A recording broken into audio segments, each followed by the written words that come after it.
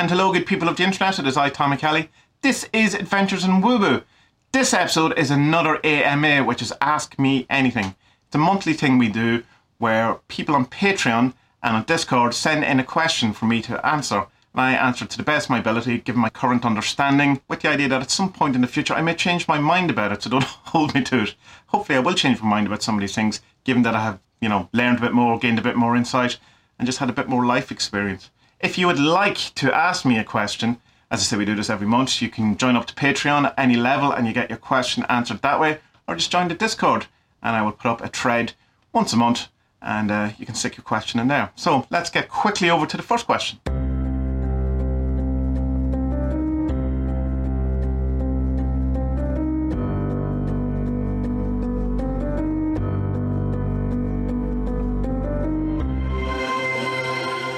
Grayson, ever talk about your spiritual studies in therapy? I made a very conscious decision at the beginning of therapy that I wasn't going to talk about anything occult, spiritual or magic, and there's a whole host of reasons for that. One of the reasons was that I didn't want to spend so much time during the sessions, because I only had a limited amount of sessions, explaining exactly what it was that I was interested in and trying to put it in context and bringing, the therapist up to speed and all of that kind of thing. And I didn't want it to become my therapy about that, because I had very kind of distinct things that I knew that I wanted to talk about, discuss and kind of work through. And I didn't want to get caught up in all of this kind of other stuff. And also there's stuff in therapy or whatever, particularly around the early questionnaires that I had to fill out, where you have things like, do you feel that there's things talking to you? I mean, obviously they're looking for actual mental illness, but that's like, you could answer, yes, I do feel that there's like the secret chiefs talking to me, and then you have to get into all that. And I just didn't want to be bothered with any of that kind of stuff. But also because I had spent so much time actually trying to solve all of this stuff through magical, spiritual and occult means and hadn't got anywhere, or at least hadn't solved it satisfactorily, that at least there was some movement along, but there was never anything that actually got me where I wanted to be with some of this stuff. And so I wanted to try some complete new approach, something very separate to all of that wasn't the same thing that I was doing all over again, that I'd been doing on my own. I wanted to experience a different way of looking at all of this stuff. There was a case towards the end of the therapy though, when my therapist told me that he had looked at some of my videos.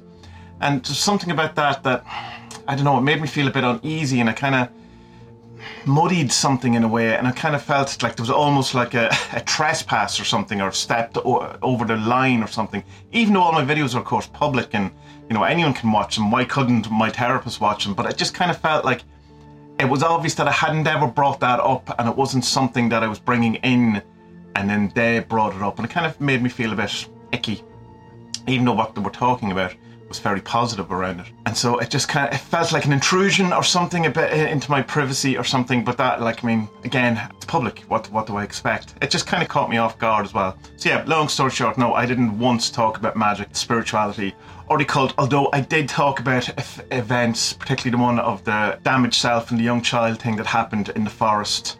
I did talk about that, but I talked about it in, I suppose, less magic terminology than I would have had I been talking to someone like yourself, Grayson. Crow asks, how's my mental health going? My mental health isn't too bad at the minute, considering the state of the fucking world and all that's going on around all that. I suppose the whole Ukraine thing, as it did most of us, took a lot out of me and made me question an awful lot of, why is this happening? What's all of this for? What's suffering? All of those kind of constant questions that resurge in our lives, that it's something like a war or some sort of big event, suffering type event where a lot of people are involved, and a lot of people unfairly kind of subjected to horrible things, absolutely unspeakable things. That did take a toll on me, and I'm sure it took a toll on everyone who was paying attention. I'm still working through this sadness thing that I just can't get to the root of. I can describe it exactly, but I don't know what the origin scene is, and I don't know how to get rid of it. I can't remove it. I can sit with it. I can as I say, I can describe it. I can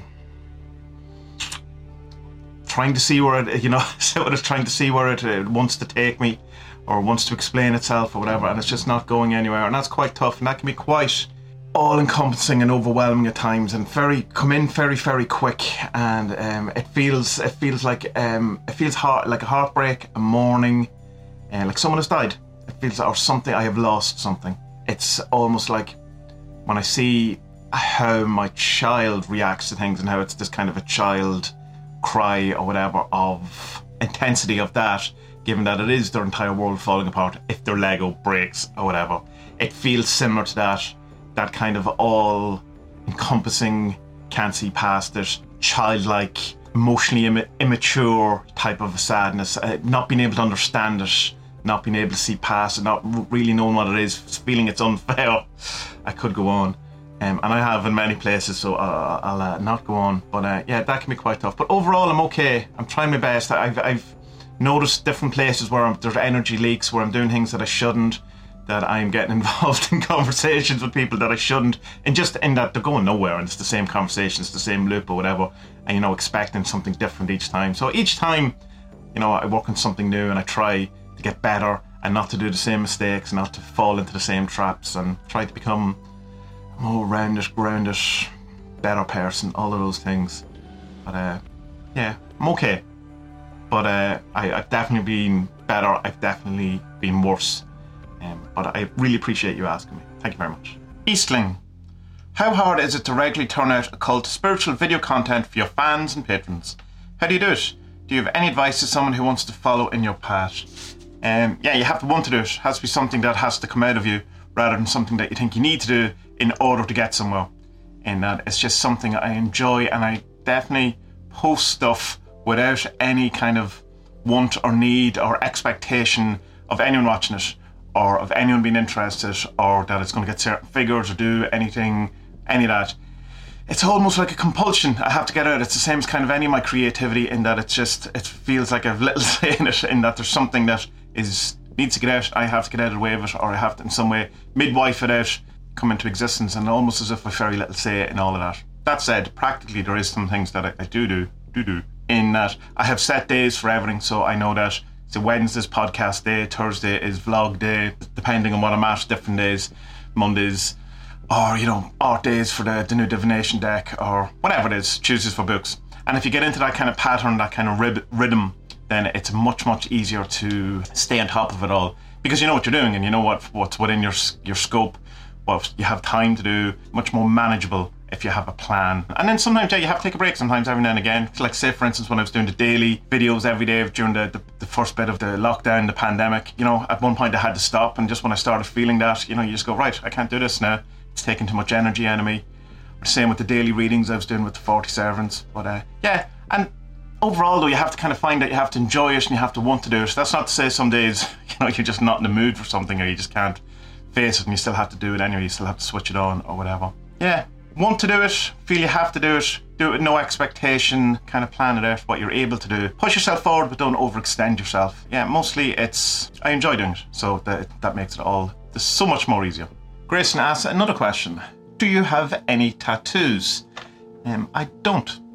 There's a number of reasons for this. One of them is that the standard answer that a lot of people say is that I've never found something I really want to get tattooed on me, that I would want as permanent. Second reason, I suppose, is that I couldn't live with if I had a tattoo that was shit, and that, or it was something that I look at and go, well, I could have done that better, even though I can't tattoo, but I could have drawn that better, or I could have, in some way, I don't know, it just feels wrong, or it's bad art or something. I would find that very, very hard to deal with. I can't even deal with a crease on the cover of a book most of the time, never mind a bad piece of art in my own body.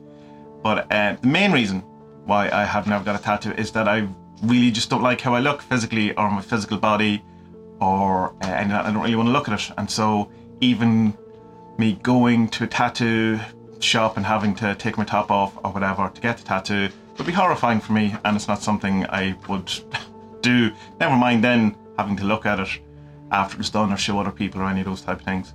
But I have walked a bit in that recently, whereas I've gone swimming in a swim pool, which doesn't sound like a huge thing, but it is for me when you kind of, when anyone looking at you and stuff like that. It turns out no one's looking at you anyway, but that's not the point of anxiety and all of that type of thing. It's not logical.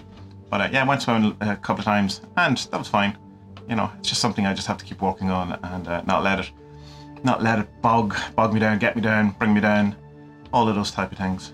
But part of the reasons why I started doing the video stuff as well rather than doing the audio, and why at one point I stopped doing videos, was to try and get over disliking how I look and just holding me back and not doing videos and stuff like that, and then force myself to do it, stick my head in front of a camera and, force myself to look at myself while I'm editing and all that, which can be quite hard if you're having a bad day and a big fat-chinned Tommy Hello, this is Tommy Kelly.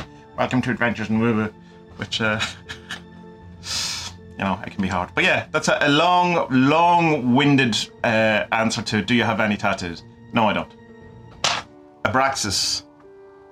Why men great till they gotta be great. Abraxas, I didn't know that reference, and I had to look it up. And good song. Turns out I'm 100% bitch. Or just total bitch, I can't remember. I'm not down with kids, I'm not up with modern day culture. Old man, angry with cloud, that's the kind of era of my life I'm in now. Andrew Tyler. I'm extremely new to the Secret Chief scenario. Do you think that your uptake in communication with them is tied to world events, or could it all just be coincidence? Thanks and be well. I think it has nothing to do with it. I think we're kind of making a mistake that a lot of people make when you're talking to these people, if we are indeed talking to these people. Let's assume we are for this question, that they're not really concerned with world events in the way that we are concerned with world events. And it's not that they're not concerned, but it's just not the same interaction. There's kind of this notion, particularly in Theosophy, where esotericism is somehow described, rather than seeing world events, it's seeing the energy beneath them, the process that's playing out, the shadow, the role, all of these type of things that have been played out, the underlying pattern that has been played. And so they'd be concerned with the patterns rather than the events. To them, it's like you would watch a movie or something, possibly. That seems very kind of callous, and I'm sure from one perspective they have to feel it be a bit like that and kind of be separated. But I don't think I would hope, I can't speak for them, that there wouldn't be that kind of, that it's not just like someone looking at statistics, that removing the humanity, that it doesn't matter about the suffering because these lives are an illusion, all of that kind of stuff that can very easily squeeze in and come into all of these things. So I would say the world is always falling apart. Always. It's never not been falling apart since at least humans have been here. And there's always been something going on. At the minute it's kind of ramped up slightly, but only to us. I mean, it's been a constant war in the other part of the world for years. And, it's now that it's getting closer to us, it seems like it's ramped up. But it's always been there. It's always ongoing. So I don't think, no, that it's necessarily anything to do with a crisis happening in the world or something like that. Although, who knows? I could be absolutely wrong in that, but it doesn't feel like that. It feels like they're not really that concerned, nor do they want to talk about that kind of thing. Anytime we do talk to them about stuff like that, like what's going on with Ukraine or Russia or anything, they tend to start saying things like it's all an illusion, it's a dream, it's not what you think it is, and that kind of stuff, which may be true, but from a practical point of view of people within it, is not that helpful. But that's not, maybe, possibly, that isn't what their function is. Their function is to awaken humanity, or to help on a different level. And us coming in and asking, well, what about this, is probably highly irrelevant to that kind of being. But then you have to ask questions, why are they talking to us in the first place? So they have something they want to share with us. Anyway, so long and short, I don't think it's anything to do with the cultural crisis that we have. There's something quite spooky YouTube cliche about this angle, the bookcase behind me, but please excuse me. Okay, Max. Why do you think that the Holy Guardian Angel concept is a key feature of Western awakening traditions, while numerous Eastern traditions seem to do fine without it? Good question. I would, I suppose, question the idea that the Eastern religions do without it, that they don't have it in. Like, quite a few of them do.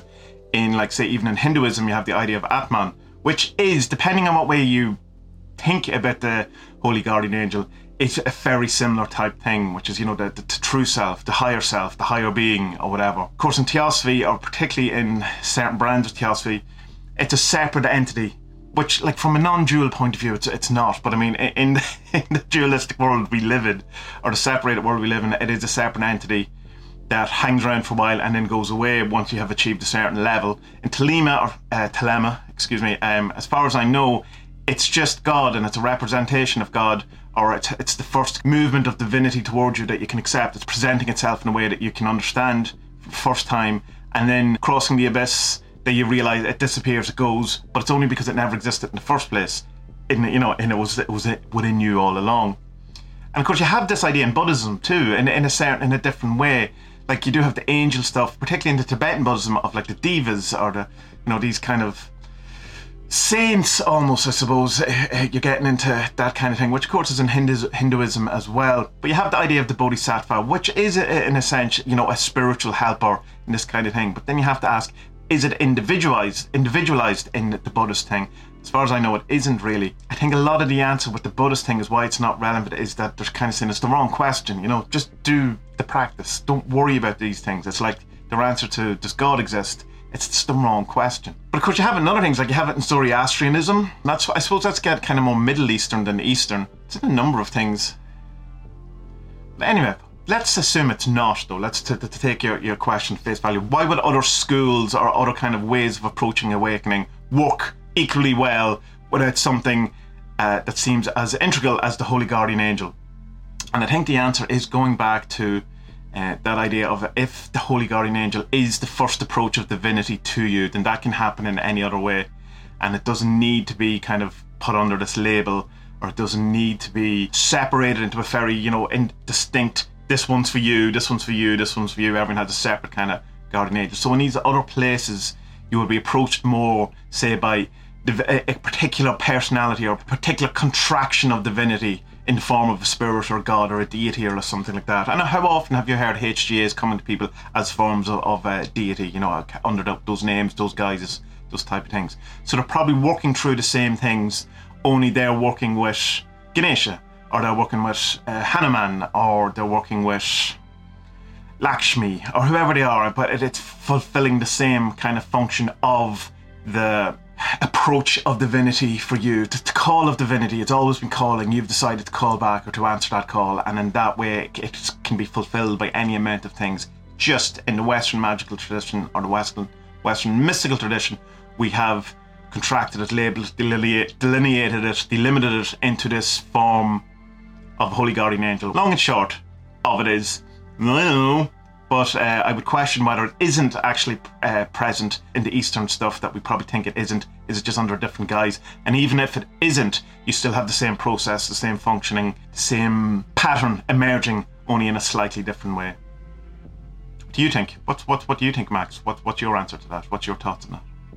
Emilio, what do you think Henrik Cornelius Agrippa's work would look like if he were alive today and writing for a contemporary audience? I'm not really sure. I have to admit here that I don't know an awful lot about him. I've never actually read the 3 books of philosophy, or the 4th book, but don't really know much about his life either. It was just something that never kind of gravitated towards or kind of come up, and I did plan to rectify that. But I do know him about him. He's quite sarcastic and a bit biting, so he'd probably quite reactionary and probably not take that much shit. He'd probably get cancelled. He would probably not do well on Twitter.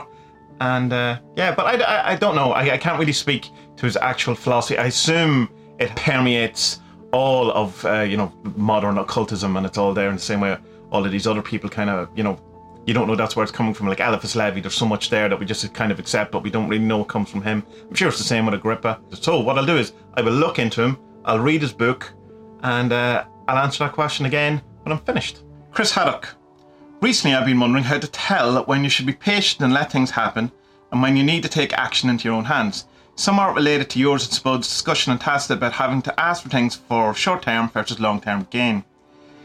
If sometimes suffering is necessary for growth and satisfaction holds us back from necessary change, do you think it's helpful or effective to do magic just for clarity of path? Like ask for a sign that suffering through it is worth it in the end, or to change course because the suffering is pointless? Have you ever tried that, and if so, did you find it effective? Or am I describing the purpose of divination before magic in a convoluted way? In some ways you are, and in some ways you're not. I think it is to ask for clarity on the path is always a good idea. It's never not a good idea, because of exactly the things you're talking about. How to know whether you're needlessly suffering because you have programmed into you that you should suffer because suffering is good, and that it leads to you being a better person, or to suffer means that you're a better person, or all this kind of nonsense that sometimes is true, but sometimes isn't. That, as an actual rule, suffering doesn't necessarily lead you to be a better person, nor is it necessary in order for growth or change. That said, it's usually we don't grow or change until, we really have to. But I've had plenty of times where I've grew or changed and had a kind of clarity around something by deliberately looking at it, rather than life happening to me and then I had to look at it. If you engage in any kind of shadow work or working on yourself or personal development and all that, you're going looking for trouble and you will find it. But, you know, if you kind of aren't working on yourself, I suppose, in some way, the opportunity for your growth usually comes when some disaster happens. So there is a slightly different take on it when you're actively looking for it. You see, it's a thing I do suffer with from myself, in that I don't know when the best time is to do this kind of stuff, because you're kind of going, if everything that's for you won't pass you, or if you in some way balance your life, things will work out. You know, the flow, the chi, the vril, man will all be there, you know, the Tao and all of this stuff. So what's the point of doing magic? Isn't magic then something that you're posing onto the nature of the world, you know, as it is? But then you also have the other side of it, is that if you don't in some way impose your will on the world, all you're doing is reacting to the world. And that's not good either, you know. So it's a thing I debate with and struggle with a lot, is going like, how do I know what I want is the right thing for me?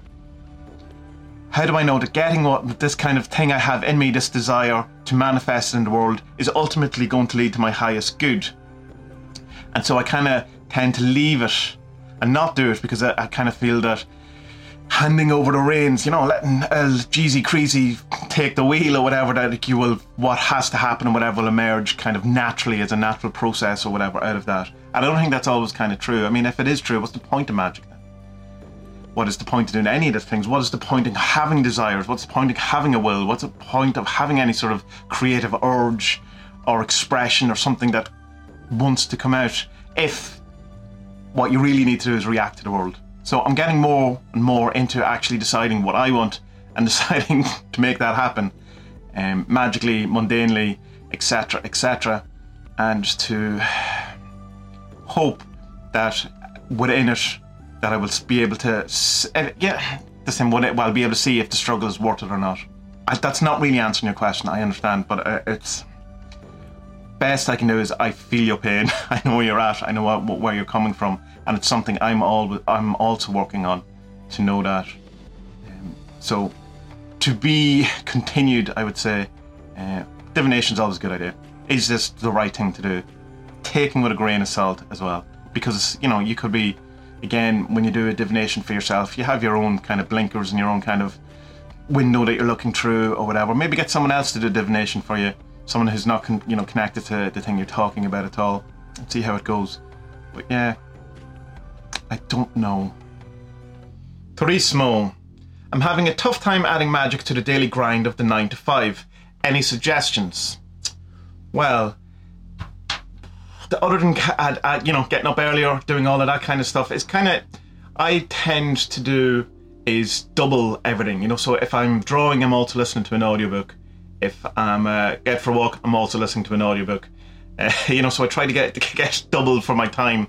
And so I would say that if, say, on your travels, or say you get the bus, do your meditation on the bus in the morning, do something on your route. If you pass certain things in town, that you walk into every day going to work or whatever, start making that as a magical kind of practice. Do kind of stuff that, start doing your offerings, your prayers, any of that time when you have free time, whatever it is that you're trying to accomplish, and kind of enchant your day-to-day life. When I come into the office every morning, before I literally do anything else, is I go to the altar and light some candles and incense, and it's just part of what I do when I come in the door. It just becomes, it's the routine, it's the thing that happens. I don't even have to think about it. Even if I'm in a kind of a rush, or, have to get into things, it's still kind of, that's what you have to do. In the same way, when you get up in the morning, you wash yourself, you brush your teeth, it's just, you do it, it's not so, it's something that you've already factored into your day. And then if you if you're working a city, then get into city magic or stuff around that you could probably incorporate into what you're doing. Make your kind of, if you work in an office, say, make your office space, your desk, into your altar. Like, it doesn't, you don't have to bring in like the goat's head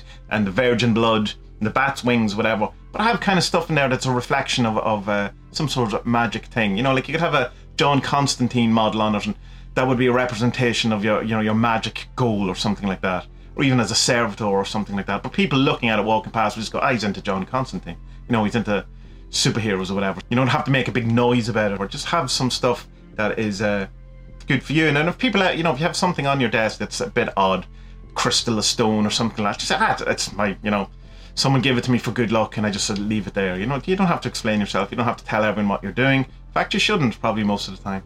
Try to take what you have, take all the bits that you're already doing, and see what you can add to it, what you can double up on, what you can incorporate into, how you can change, and what you already doing into something more magical. That's all advice I can give you. The other thing, of course, is do a divination for it and see what it says, or do a sigil or create a servitor to give you more time or more space or more ideas about how you can incorporate magic into your life. And there we go, that's all the questions for this month. Another one done. I have to tell you, the heat in the office is getting unbearable. It's just, I usually have the windows open and mostly the door open too, or the fan on, but just due to noise level, when I was recording this, I had to turn them off. So at some stage, I'm sure there's just more water than man on the video screen. Anyway, if you would like to check out what else I do, just go over to adventuresfromwoowoo.com and you'll find all the links to the music, the comics, the articles, the magic, the 40 servants, the 4 devils, all of the things. If you would like to support what I do, then you can join up the Patreon. The link is in the show description. And there's a lot of stuff over there too. Join the Discord. Send me some money through a PayPal donation, or on YouTube you can now send on it's like a super thanks or something. Buy me a book off my Amazon book list. Send me good vibes, man. And I don't know, virtual hugs are always accepted. So, good people of the internet, until next time, be well and may your best days be ahead.